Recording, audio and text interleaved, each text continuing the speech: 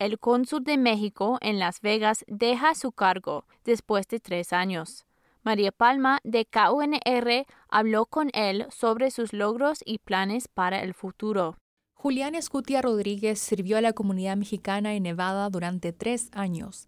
El 2 de febrero regresará a Ciudad de México para trabajar como director en México de una organización internacional de conservación marina sin fines de lucro.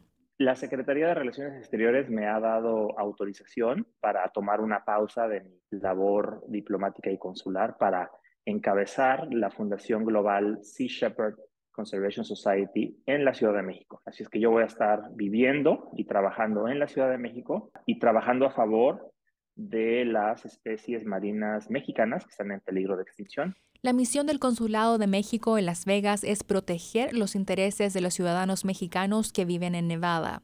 Los consulados proporcionan pasaportes, identificaciones consulares, asistencia jurídica, certificados y otros servicios.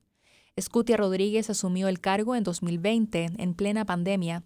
Durante ese primer año, su prioridad fue la salud pública. Todavía no había vacuna, entonces yo me di a la tarea de pedir a las autoridades que la vacuna estuviera disponible en particular para los mexicanos y los hispanos en Nevada, y fueron muy generosos, atendieron mi petición, y nosotros fuimos el primer consulado en Estados Unidos en tener una clínica de vacunación de COVID-19 en las instalaciones del consulado. Escutia Rodríguez también promovió las artes y la cultura mexicana, estableció relaciones con los gobiernos local y estatal y reabrió centros de recursos comunitarios.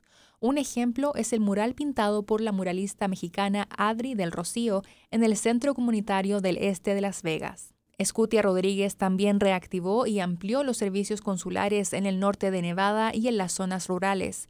Todos los meses visitó Reno, Carson City y Elko para ofrecer asistencia y compartir recursos. Hacemos más consulados móviles que antes, a Reno, a Carson City, a Elko. Los extendimos. Antes solo íbamos sábado y la mitad del domingo. Ahora estamos yendo todo el sábado y todo el domingo. Y esto es para tener mayor cercanía y más servicios para nuestra gente. También lo que hemos hecho es que durante los consulados móviles llevamos a las ventanillas comunitarias y también a socios locales de allá de Reno y de Carson City para que tengan acceso a toda la gente que nos visita durante los consulados móviles. Escutia Rodríguez también ayudó a combatir la desinformación y las estafas. Las citas con el consulado son gratuitas, dice. El último día de Escutia Rodríguez en el consulado fue el 31 de enero.